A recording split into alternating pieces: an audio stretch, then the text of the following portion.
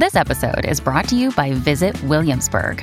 In Williamsburg, Virginia, there's never too much of a good thing. Whether you're a foodie, a golfer, a history buff, a shopaholic, an outdoor enthusiast, or a thrill seeker, you'll find what you came for here and more. So ask yourself, what is it you want?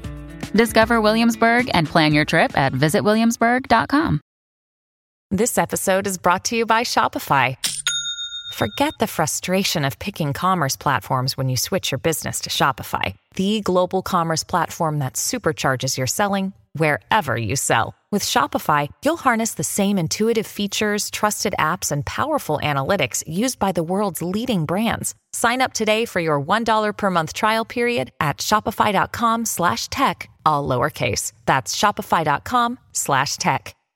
Hello, everybody. This is Marshall Poe. I'm the editor of the New Books Network. NBN listeners like to read books and buy them. So we thought we'd tell you that right now, our friends at Princeton University Press are having a remarkable site-wide sale. You can get 50% off books, including ebooks and audiobooks, with the code 50, F-I-F-T-Y, at checkout until May 31. You can save some real money on Princeton University Press books. I encourage you to go there and check it out. Welcome to the New Books Network. Hi, everyone. Welcome to another episode of the New Books Network podcast. I'm your host, Matthew Gagne, and today I'm talking to a whole bunch of people about a new anthology that just came out with Vanderbilt University Press called Sex in the Middle East and North Africa. Today, we're going to be talking to the two editors of the collection, Angel Foster and Lisa Wynn, as well as one of the contributors, Mina Ibrahim. I am also a contributor to this text, so I'm really excited to be having this conversation today. But let's not talk about me. Let's just keep it to the guests. So just by way of introduction, Angel M. Foster is professor in the Faculty of Health Sciences and the 2011 to 2016 endowed chair in women's health research at the University of Ottawa. She's also the co-founder of Cambridge Reproductive Health Consultants. Lisa Wynn, who publishes under the name L.L. Wynn, is a professor of anthropology in the School of Social Sciences at Macquarie University in Sydney and previous president of the Australian Anthropological Society. She's also currently an associate editor of the journal American Ethnologist. And Mina Ibrahim recently completed his PhD at the University of Gießen in Germany and is currently a postdoctoral fellow at the University of Marburg, a research affiliate at Zentrum Moderner Orient in Berlin. He's also the project coordinator of the Mina Prison Forum and the founding director of Shubra's Archive for History and Social Research. Welcome all. I'm really happy to have you all here today and to be talking about this new collection that's coming out that's several years in the making. I'm really excited for this collection. I've already got one of the readings on my Anthropology of Gender class for this semester, so I'm really excited. Which one is that? Oh my God. Now I put you on the spot. Just tell us the general, you don't need to know the exact title, just tell us the general topic. It's the one about women in Iran and their use of sex toys and pleasures and piety. Oh, yeah, that's a great one. Yeah, it's a really good chapter. So let's just begin. We're going to, I have a couple of questions sort of first contextualizing the book and sort of asking about the overall frame of the book that you guys established as editors. And then I have some particular questions about your individual contributions. And so I just want to start with contextualizing the book. And so this book is a sort of a sequel to a book that you guys published or you edited a few years ago called Abortion Pills, Test Tube Babies, and Sex Toys, Emerging Sexual and Reproductive Health Technologies in the Middle East and North Africa, also with Vanderbilt University Press. And in the introduction, you sort of talk about how that book sort of paved the way for this book. And so I'm hoping that you could tell me a little bit about how the writing and the reception of that book paved the way to new questions and new lines of inquiry that led to this book. And this is for Angel, yeah. Sure. Well, first, Matthew, thank you so much for putting together this podcast. It's really a delight to be able to talk about this new book. Lisa and I have been working together for a really long time. At this point, I think it's going on 2 decades. And in 2017, Vanderbilt University Press published Abortion Pills, Test Tube Babies, and Sex Toys. And that book was really a labor of love that had taken many years to get together. The book focused on specific reproductive health technologies in the Middle East and North Africa, and it was structured such that each chapter focused on a technology and a particular country. And we divided that book into 3 sections. We had a section on contraception and abortion technologies. We had a section on sort of pregnancy-related technologies. And then there was a section that was on sexual health and sexuality technologies. And that section included, for example, a chapter on sex toys in Morocco, and a chapter on the HPV vaccine in Lebanon, a chapter on hymenoplasty in Iran, and Viagra in Egypt, and gender transformation practices in Turkey. And once the book was released and we started to get reviews of the book, we started to tour a little bit about the book and share information about the chapters, it was very clear that the sex part was the thing that people were most interested in. People were fascinated by the chapters that were included. They were really excited to learn more about how technologies and sex were intertwined. I think those chapters really broke down or moved away from some of the preconceived notions or stereotypes that sometimes readers have about sex in the Middle East. And that's really what spurred us to take on this as a dedicated project.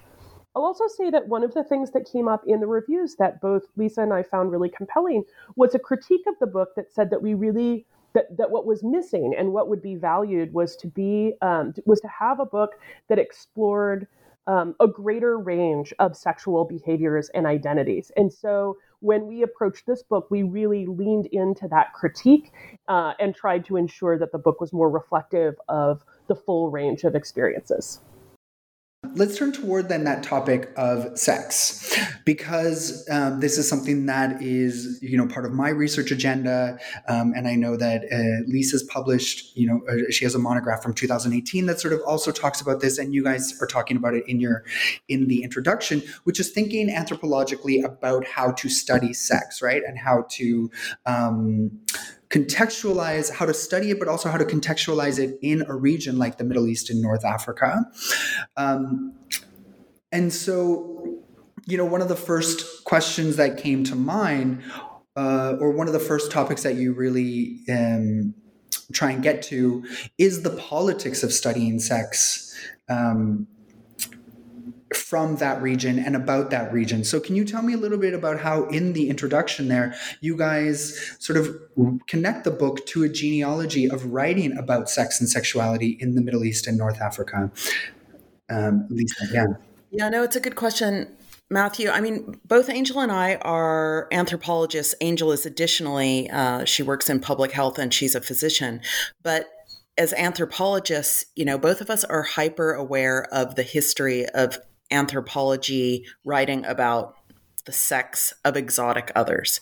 So if you look at historically, like Margaret Mead was one of the most famous anthropologists, and she came to fame because she was writing her book Coming of Age in Samoa, where she was talking about young people, young adolescents, and their pursuit of sexuality outside of marriage. And she was really doing that to use this other society as a kind of a critique of her own society. She was bisexual, and she was writing in an era where the sexuality was fairly repressed and heteronormative and within marriage. And she just saw what was happening in this other society as being so much healthier for the individuals involved and for society in general. And so she's part of this long legacy of writing about sex. But when it comes to the Middle East, it's quite different because for some reason, the Western world has always been super fascinated and titillated, by the idea of sex in the Middle East. There's this long history of colonial writing about harems and veiled women, and so we're super aware of that, and we wanted to unsettle that. But at the same time, we had to stay aware that was part of what would generate the audience for our book.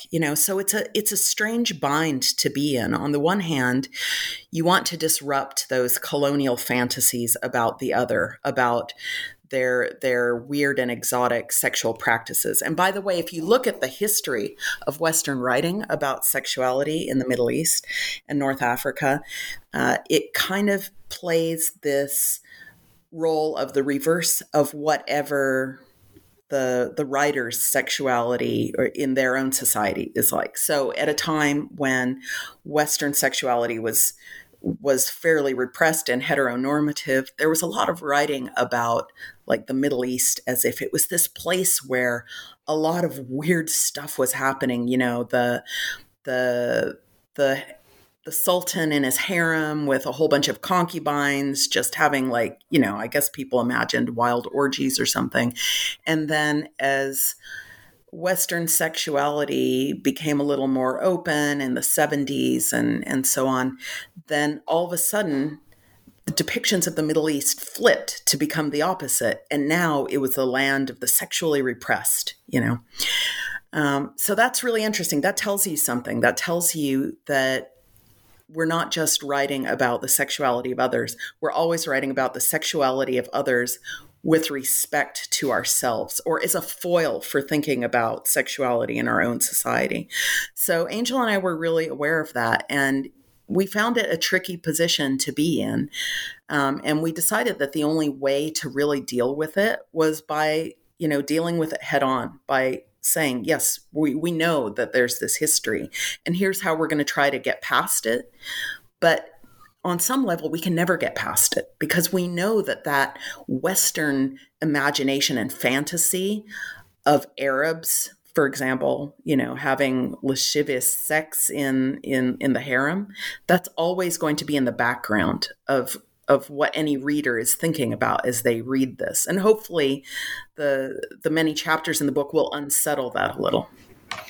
Mm-hmm. Yeah, it's true. And you really do rely a lot on Said's Orientalism and intellectual traditions around those topics, which relates to that idea of that particular relationship between Europe and Western culture and the Middle East as this sort of Europe used the Middle East as a mirror of its own self, right? As a way of defining itself through these depictions of the region, which is very different from its relationship to other regions in the world. So yeah, it's interesting. That's such a distinct part of the implications of anthropological studies of sex in MENA as opposed to in other parts of the world, like you say, because even Malinowski had his text, right, where he just documented the sexual practices of that society, just as a way of which he called the savages, right? The sexual lives of savages.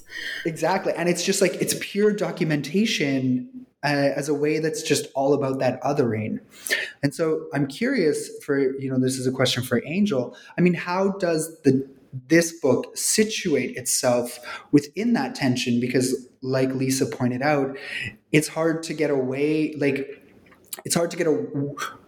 And in the introduction, you point out the fact that as writers in this book, we're all participating in that legacy, and it's hard for us to get away from that legacy.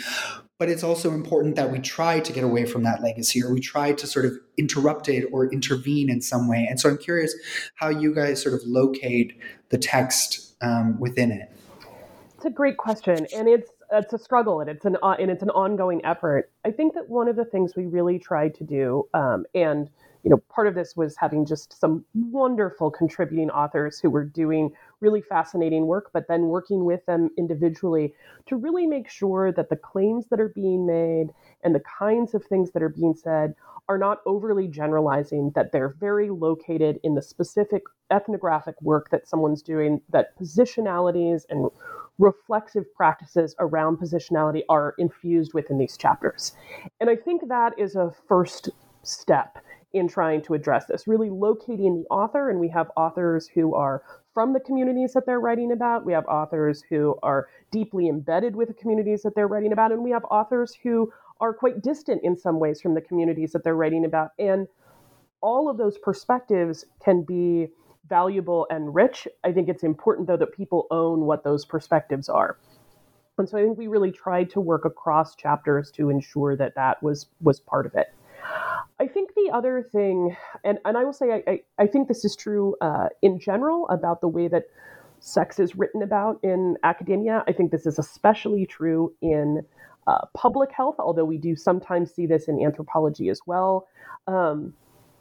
We don't talk about the pleasure and the fun and that kind of element of sex, the positive elements of sex. So often the focus in academia is either very dry and in a very public health kind of domain, or it's about the horrors of sex or the risks of sex or the dangers, or it's contextualized around violence. And I think one of the things that we really try to bring forward in this volume is some of the things that are fun and pleasurable and that we see as being very human, cross-cultural, not unique necessarily to the MENA region, but not something that is often the focus of discussions of sex and sexuality within the region. So that was another, I think, aim for us. Yeah, and I'll just add, I remember one of the early reviewers of the text saying, well, this is all good, but what about sexual violence? And we felt like, yes, I mean, that's a reality of people's sexual lives around the world, but it's also a big part of the stereotypes that many people have of the region, and we just didn't want to go there. And like Angel said, we wanted to write about sex as pleasure, sex as joy. So there are some hard stories in there. It's not all like happiness and joy and fun and pleasure. I mean, there's also stigma and shame and, but we really wanted to try to find that balance and look at people, actually enjoying sex and enjoying their lives and other people and their bodies. Mm-hmm.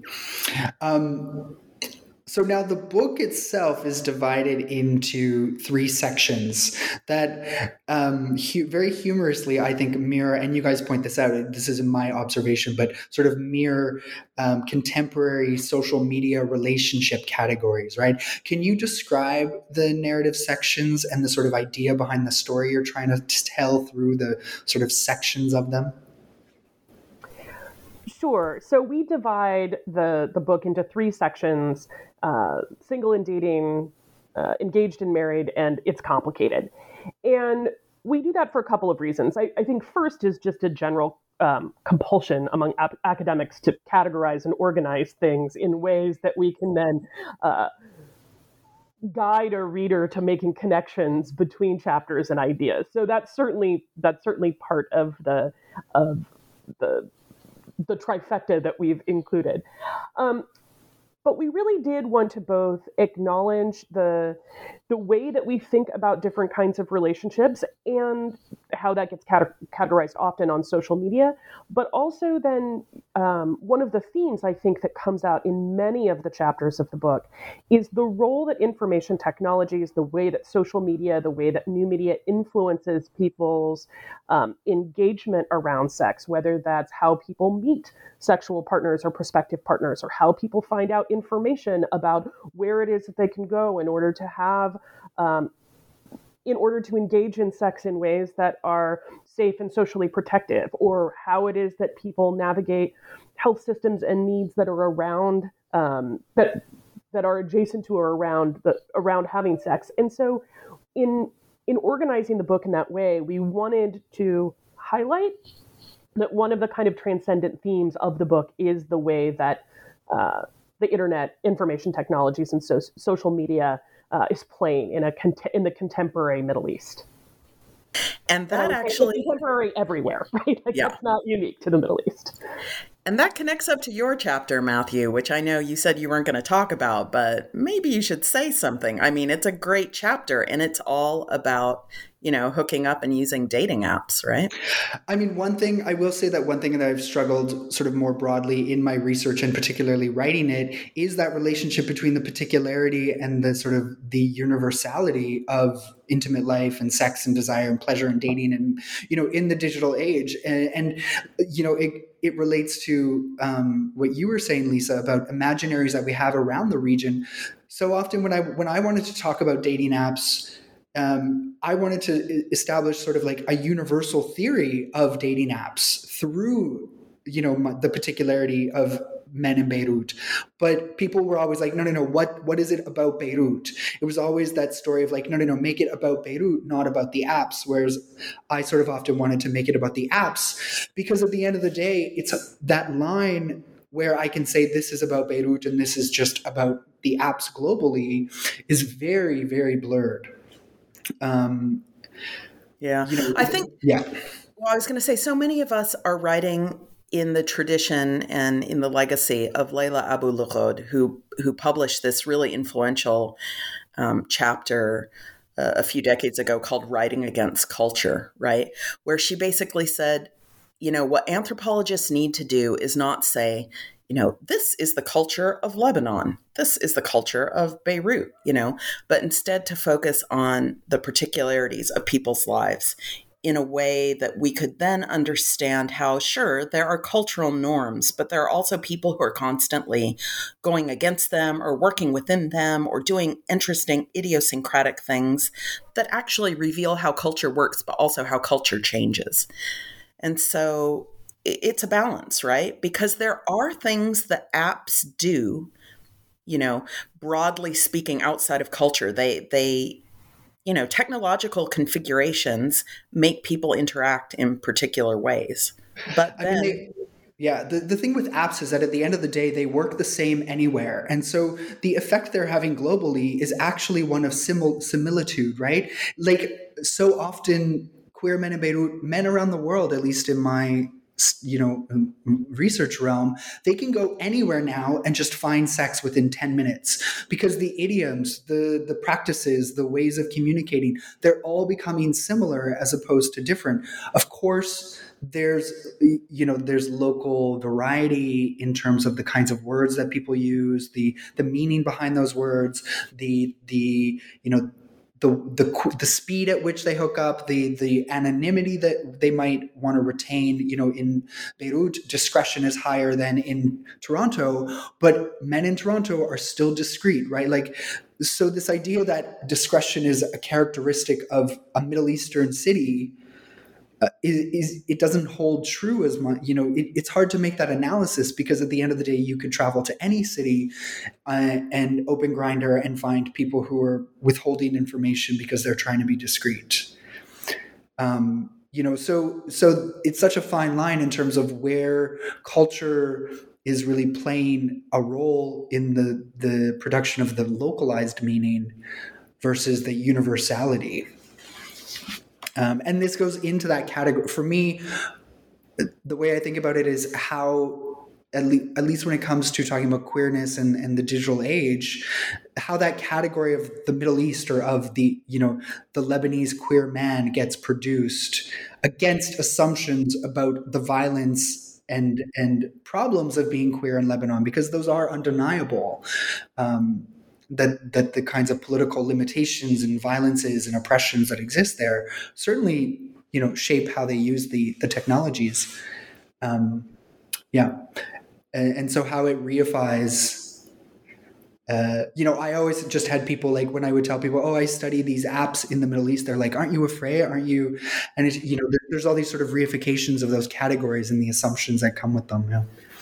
Yeah, I mean, it's the same for me doing my research, talking to people who are basically sex workers, right? Although they don't think of themselves necessarily in that way. And everybody's always shocked, like, what?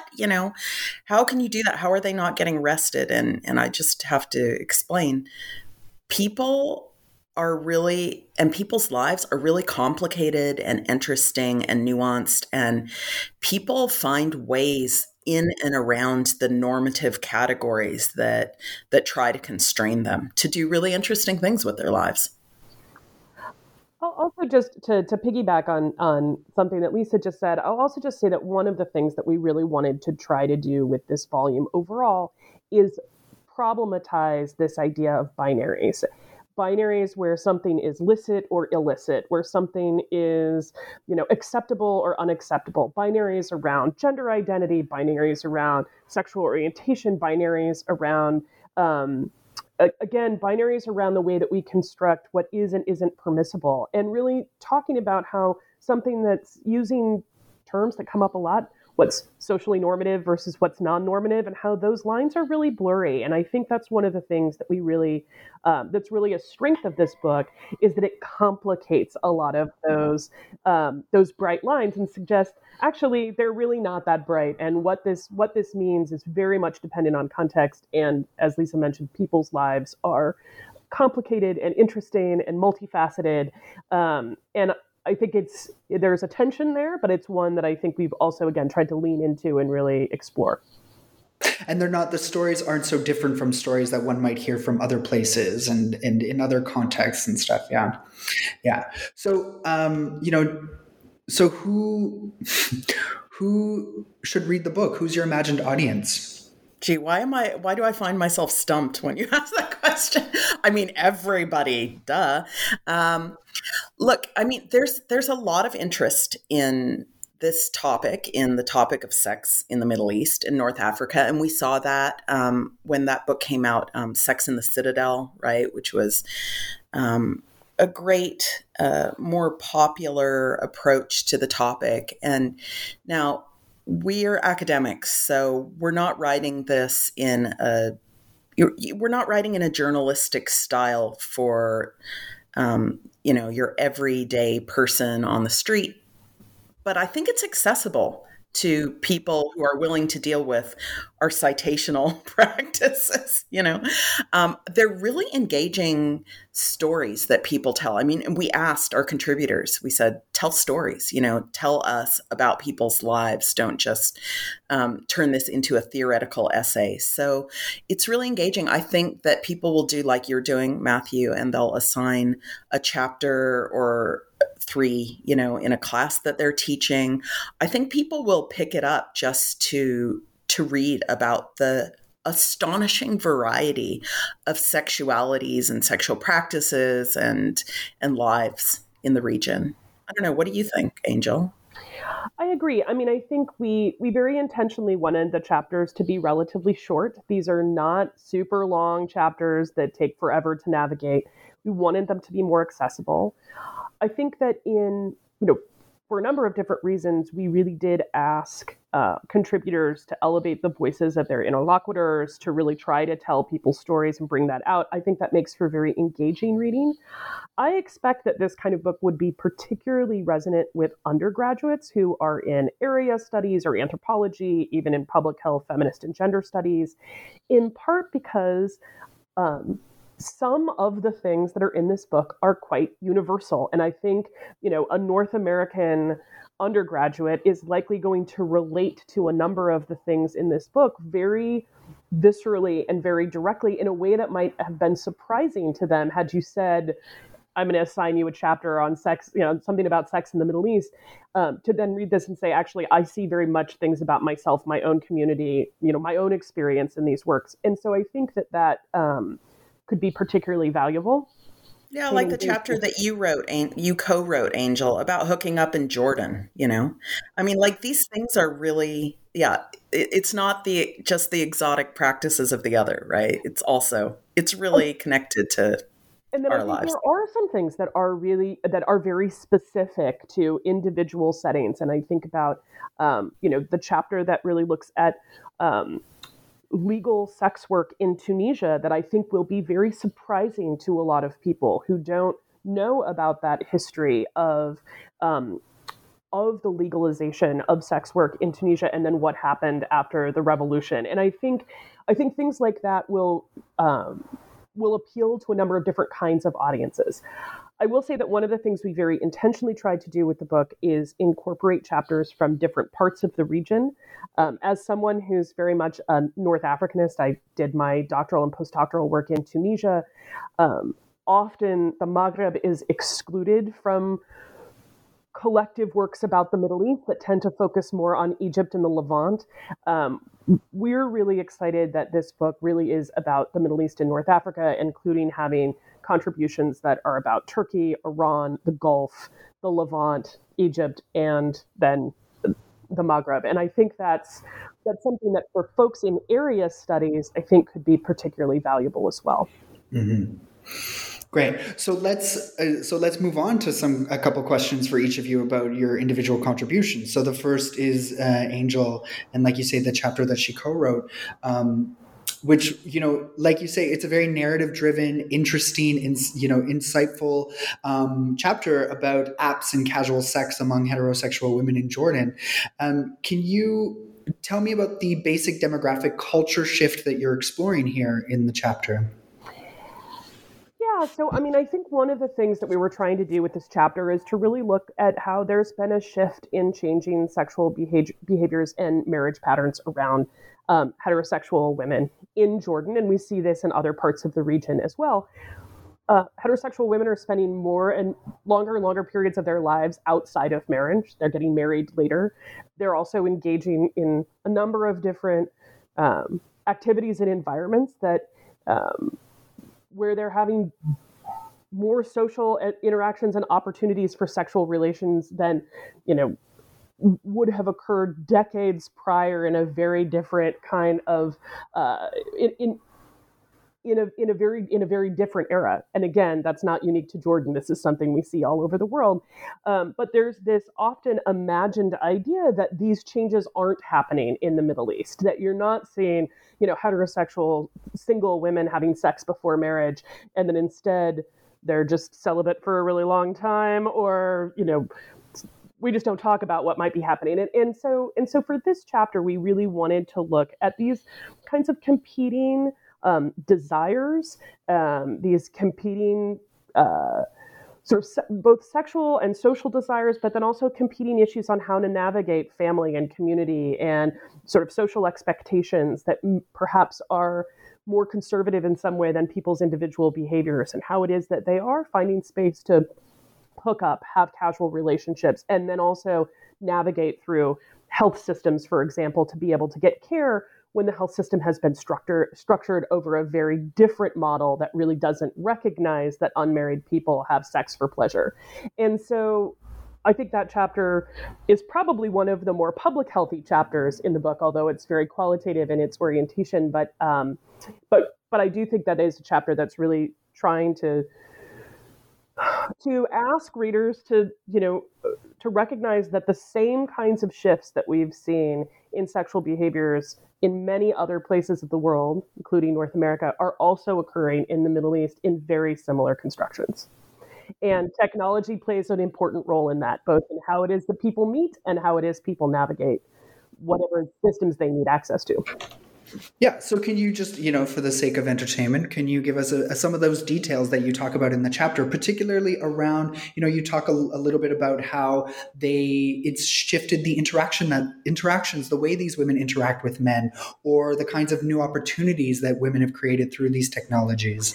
Yeah, so I'll start with the opportunities part, which is this can allow people various kinds of dating apps and social media platforms can allow people to meet others who are like-minded, who are interested in pursuing a more casual or at least outside of marriage sexual relationship, and do that within some sort of some ways that are protected, and figuring out that this is someone who might be a match, and being able to figure out how to meet someone in ways that could be comfortable, that allow people to interact and try somebody on for size without feeling like there could be a lot of exposure in one's larger social environment. I think the other thing, though, that we really documented here is that some of the things that women in Jordan were sharing with us about their experiences engaging on social media are the same things we've heard in other places. We have a whole section on the unsolicited dick picture and what it means when, people are engaging in these spaces and then suddenly getting pictures of genitalia that was surprising, unwelcome, upsetting, and trying to figure out what that means and how to navigate that. So on the one hand, these apps and this technology provides this sense of safety and protectiveness of being able to pursue these kind of more casual sexual relationships. And on the other, there's these exposures to things that are quite unsettling, and figuring out how to navigate that. I think one of the things that we heard, which again, without wanting to all the things I said before without wanting to make things too universal. But one of the things that I think we heard in this is that often people think they're the only person who's experiencing this. So when we're talking to women in Jordan and they're talking about the dick pic scenario, it's often someone who's feeling like, what did I do to bring this on? Because it must be about me. It must be a signal that I'm sending, and what do I need to do to deal with that? As opposed to saying, actually, this is something that's a much broader phenomenon, and it's about how people all over the world, and in this case, women in particular, and heterosexual cis women in particular, are navigating this sort of use of social media and the internet. And so those are some of the things that kind of come out in this chapter. I do think this one might be one that undergrads in North America could potentially resonate with them a little bit. Yeah, dick pic is cultural universal. There's something I never thought I'd say, you know. That's what I have a chapter, or not a section of a chapter about the dick pic, but from a queer male perspective, it takes on a different kind of meaning. Absolutely, right? I think that's also really important to recognize. We're very specific about the population that we're talking about in terms of their reaction to this. Yeah. Great, thank you. Okay, so Lisa, I have a couple questions about because you have a co-authored chapter and you have a sole authored chapter. This is particularly about your sole authored chapter about your work among women doing what could be called sex work, but as you note in your work, there's cultural variations to this term, and it can't always be applied to that same sort of Western idea of exchange for money and sex and goods and sex and this sort of stuff. And so can you tell us a little bit about that chapter? Yeah, sure. So, I mean, these are people who I've known for like literally decades, since I've been doing research in Egypt. And when I was first doing my research in Egypt and people would say, that's a prostitute, there's a prostitute, I thought they were saying, oh, that's a sex worker. It literally took me years to realize that they weren't necessarily saying that's a sex worker. They're saying that's like somebody who we're making a judgment about her sexuality, basically, right? And then I eventually I came to realize, oh, there's sex workers all around me. In a way, I mean, that some of my friends were sex workers, but it's not such an easy, bright identity well, it's not an identity that they take on. These are people who have sex for money, and they know that they're doing that, and they say openly that they're doing that, but they don't see themselves as sex workers. I guess one of the reasons is that these are people who, okay, I guess when we have a stereotype about, the poor lower class prostitute, so I'm using that old stigmatizing word really deliberately, right? Like, so often there are these stories about, oh, she's doing it to survive, she was forced into that life. Well, okay, so on one level, some of these people are doing it to supplement their income and maybe even to survive, to survive well. But they are also doing it because they like sex and they like men, and I found that really interesting. These are people who really warmly, humorously embrace their sexuality in different ways. And, I focus the chapter around a couple of women who are, who know each other. And one of them is, she loves sex and she'll have sex with a lot of men to support herself and her daughters.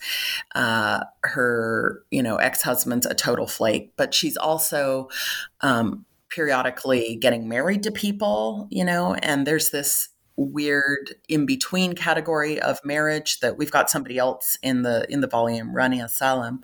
She also writes about that. I call it, paramarital formations, where you're sort of married, sort of not. You're married, but it's not officially registered. People move in and out of this category of marriage really easily. So she's always getting married to people in part because it provides a kind of a cover for the sex work she's doing. It prevents her from being arrested. in part because she wants to do the right thing, but in part because she's always hoping that one of these marriages will stick and she'll find like the good man who wants to, stay devoted to her and support her and her family. And then, that falls apart eventually.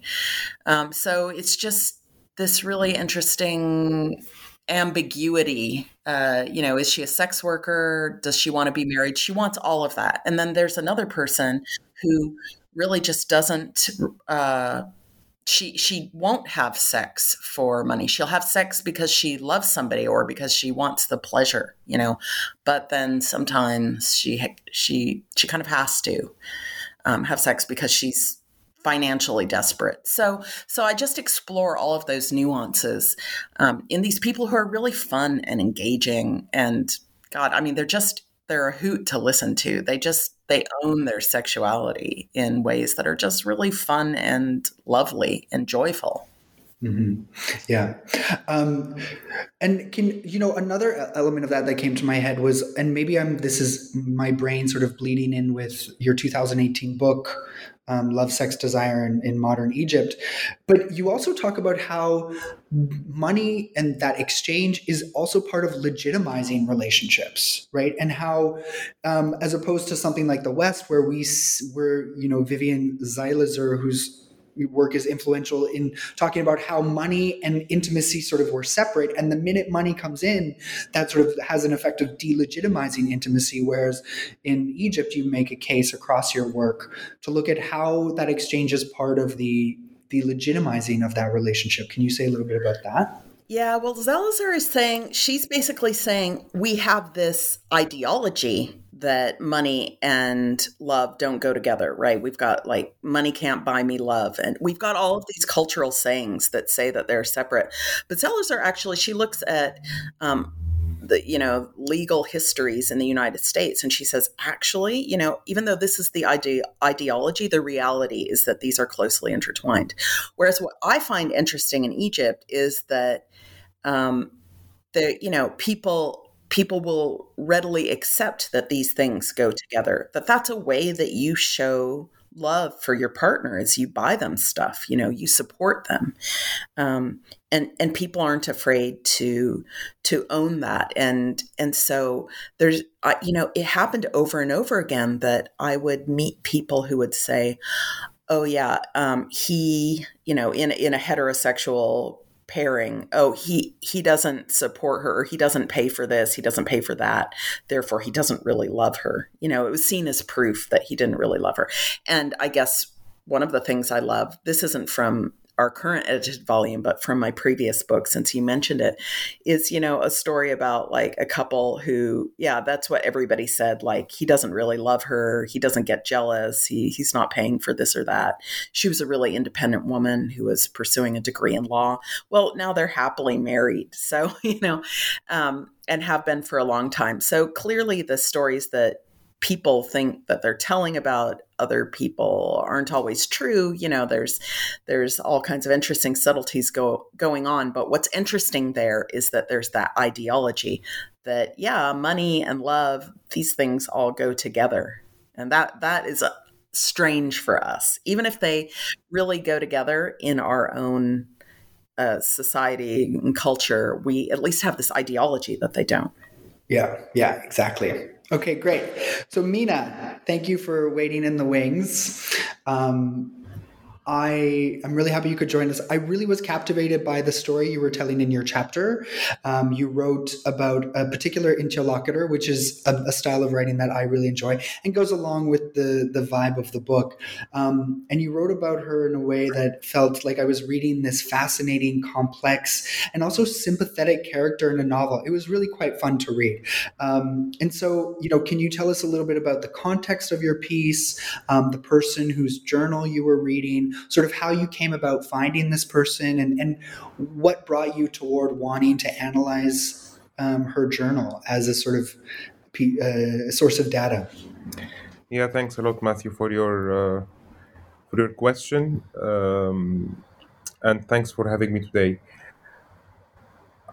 The story that I'm writing in the chapter actually is part of my doctoral field work, doctoral dissertation work, where I trace limits of victimhood and activism narratives among Coptic Christians in Egypt. So my main research question of my dissertation, of my research in general, like when do Copts as members of a religious minority, or so they are usually described, cannot be called or cannot call themselves neither victims nor activists, right? So because like especially following the 2011 uprisings, many scholars tried to, even before a bit of the 2011 uprisings, many scholars tried to take Copts out of the victimhood sphere and put them into being activists through their rituals, traditions, theologies, miracles, sense apparitions. So they are not just victims of church bombings or like massacres, as also they are still happening, but at the same time they have their own agencies, and they have their own activist stories to tell. But then when I started my dissertation, I actually was, of course, leaning towards the activist narrative more than the victimhood narrative, as also a member of the 2011 uprisings generation. But then at some point I have encountered a lot of incidents and stories where the like the equation includes another concept, actually, which I call in my work the misfits. So the misfits of the activism and of the victim, people who like are members of the community. They are sometimes they are good believers, sometimes they are actually witnessing miracles, sometimes they are witnessing sense apparitions, sometimes they join streets protests to like challenge their marginalization in the country. But at the same time, the same people, there are practices in their lives that cannot be part of these kind of activist narratives or activist settings, if you want.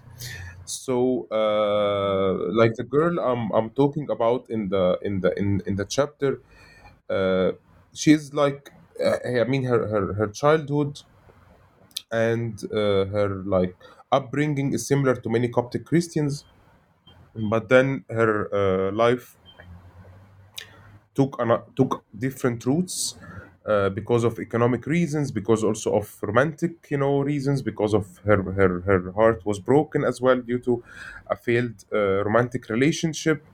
And then she tells us through her work, or through her like what she's doing for work, which is sex work. Actually, she's telling us about careers and sexualities that do not fit into how cops should act either as victims or as activists.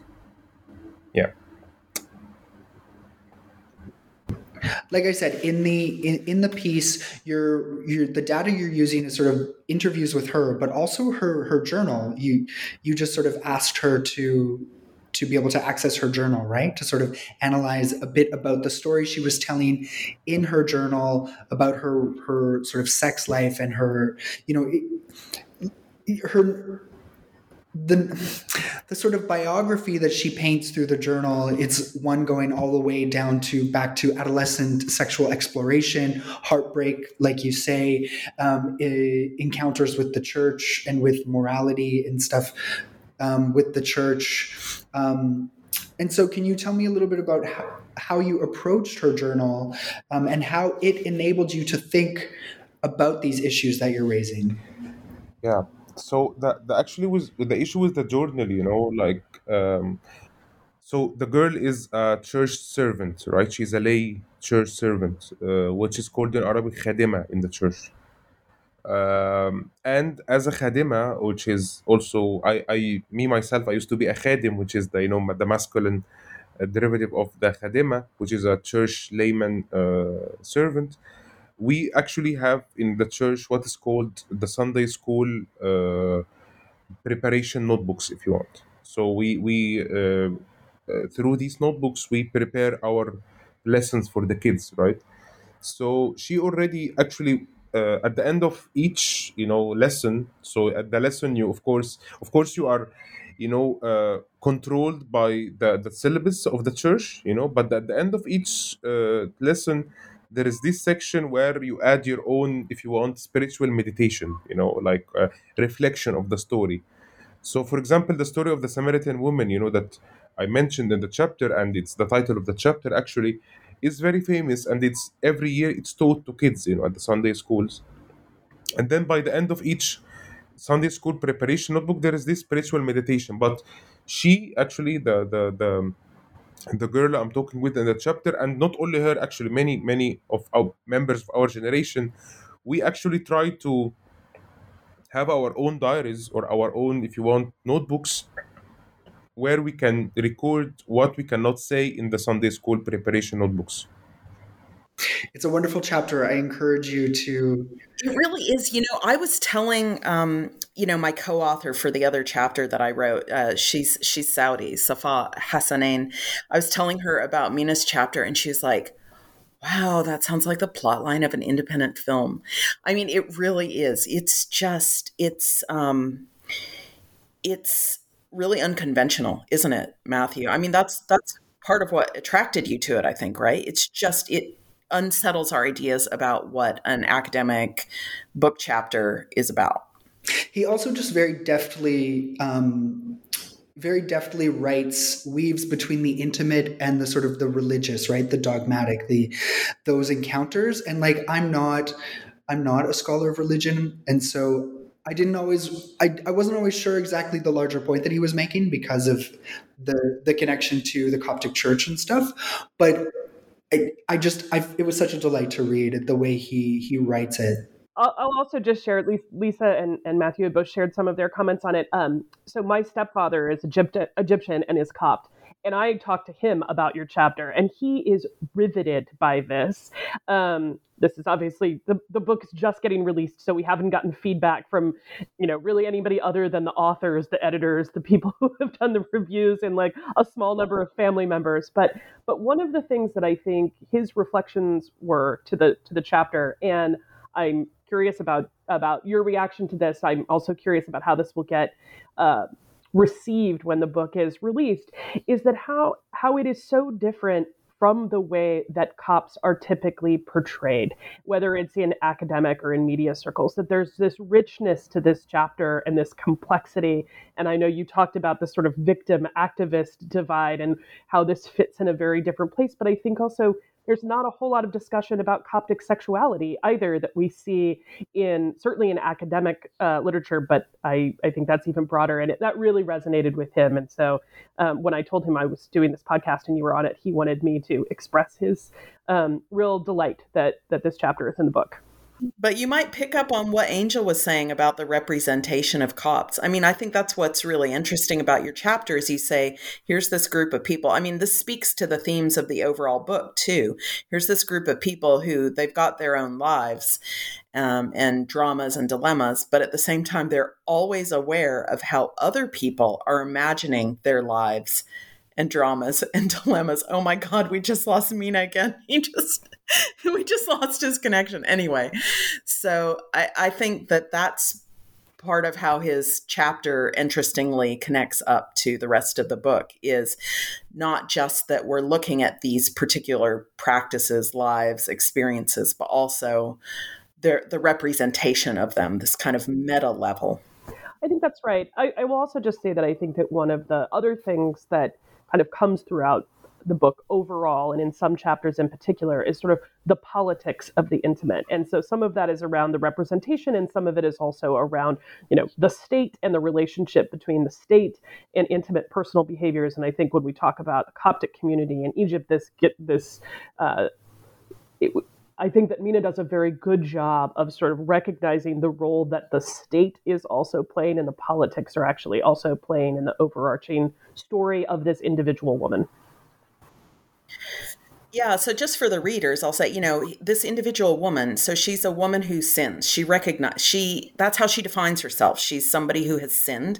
So she defines herself as like the Samaritan woman in the Bible, right? And And then she's looking around at her community and she's saying, Jesus forgave the Samaritan woman. Why can't you forgive me? Why are you excluding me from your community? And so it's really poignant.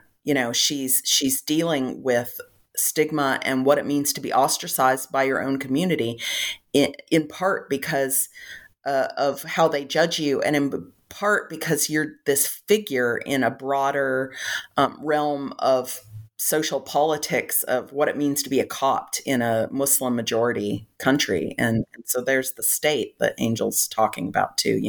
It's really a complex interweaving of issues that figure into a single woman's sexuality that you do so well, Mina. And welcome back. We lost you again. Can you hear us? Oh no, he's still not here. He's not totally with us. I think we should just give up on Mina's internet connection, unfortunately. Oh my gosh, poor thing. I will also say it's always hard to know when a book is released what reviewers are going to pick up on.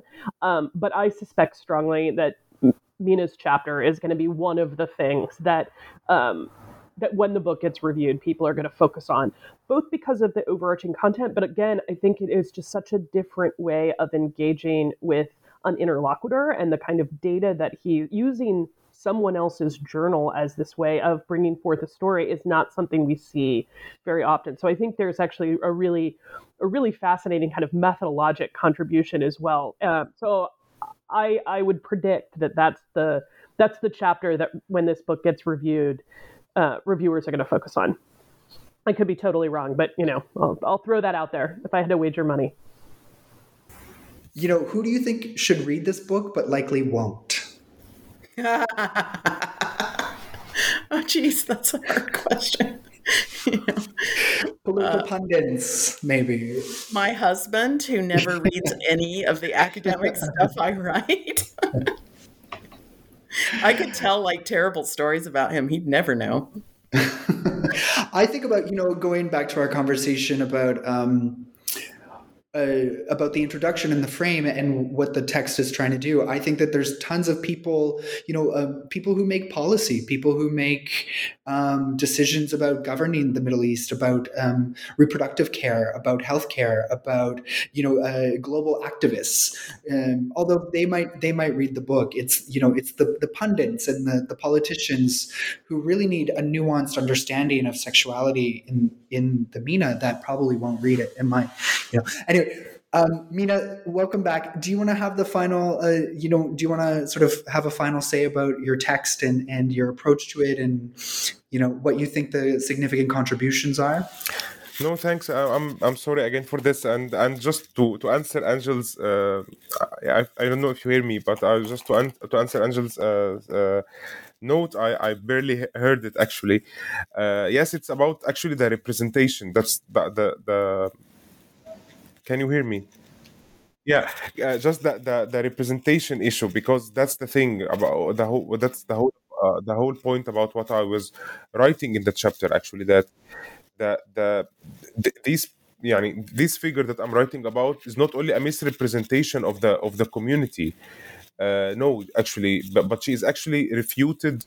Actually, to be even evaluated as either a representative or a misrepresentative of the community. So that's also something important, that she is actually people like her actually are not only refuted by the community within the community, but also when it also are rejected or are kind of negated also in what is called, between brackets, critical academic studies, and also in critical think tanks as well that investigate the Coptic, what's called Coptic rights or minority rights.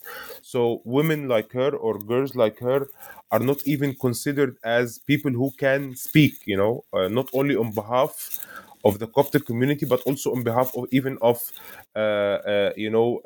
girls in her age, or even members who even have the same lives within the community, Coptic community in particular, and Egypt in general as well, with respect to these victimhood and activist narratives, as I mentioned. Anyway, that's all my questions. If anyone has any sort of final words to say, I'm really excited for the release of the text in 2 or 3 days, I think. It's going to be officially available. Does anyone want to have the final word? I don't know that it needs to be final. I'm certainly happy for Lisa to give final word on the book, but I would just want to say one thing about what's this project has spurred on kind of the next project. And one of the things that really came out of this project was a kind of a different way of thinking about field work, especially sort of deep ethnographic work. And one of the things that we found, we talked about this in the context of Mina's chapter, but also some of the other chapters where, yes, some of that was about sort of classic anthropological ethnographic methods, but we're seeing much more engagement with social media, interacting over social media, doing virtual interviews, things like that, being engaged with communities in very different ways. So I think the next project that Lisa and I are excited about is really thinking about a book about doing field work in the Middle East and North Africa that really starts to explore kind of field work in a more contemporary era. And again, really recognizes that field work means very different things depending on someone's relationship with the community that they're working in. And so field work for someone is about living in their own community and what it means to study one's own community and oneself. But that can also mean somebody who's embedded or in a place for a shorter period of time, and really trying to bring that together. In my experience, and I say this now as a professor with graduate students, I feel like some of the sort of field work literature out there is a little dated and doesn't recognize, I would say, especially in anthropology, some of the newer ways that people are engaging with interlocutors. So this project has really inspired us to look at that more formally. Great. Yeah, and I'll say, one of the things people are always asking me is, oh my God, how did you get to do that research? And so that's something that we can address, these complicated ways that people embed themselves into a community and find a legitimate role to be anthropologists. I think it'll be really interesting. Yeah, and just to add very quick thing about this, about also how do you do this research, because I think, as also Lisa mentioned, I think at the beginning or hinted at, as a researcher, I learned from the people during my field work how to do this research, like through how they are maneuvering, their banned or negated sexualities or sexual lives. I actually learned from them how to do it, how to do the research, how to write about it. So it's very interesting that really developing these ethnographic, if you want, tactics, from the people, and actually that even can these tactics actually should expand even the ethical considerations or limited ethical considerations that we are faced with in our Western universities. So really, I learned a lot from my interlocutors about their tactics and how to apply them actually while writing and while doing my research. Wonderful. Well, thanks everyone for conversing with me today. Thank you so much for having us, Matthew. Thanks, Matthew.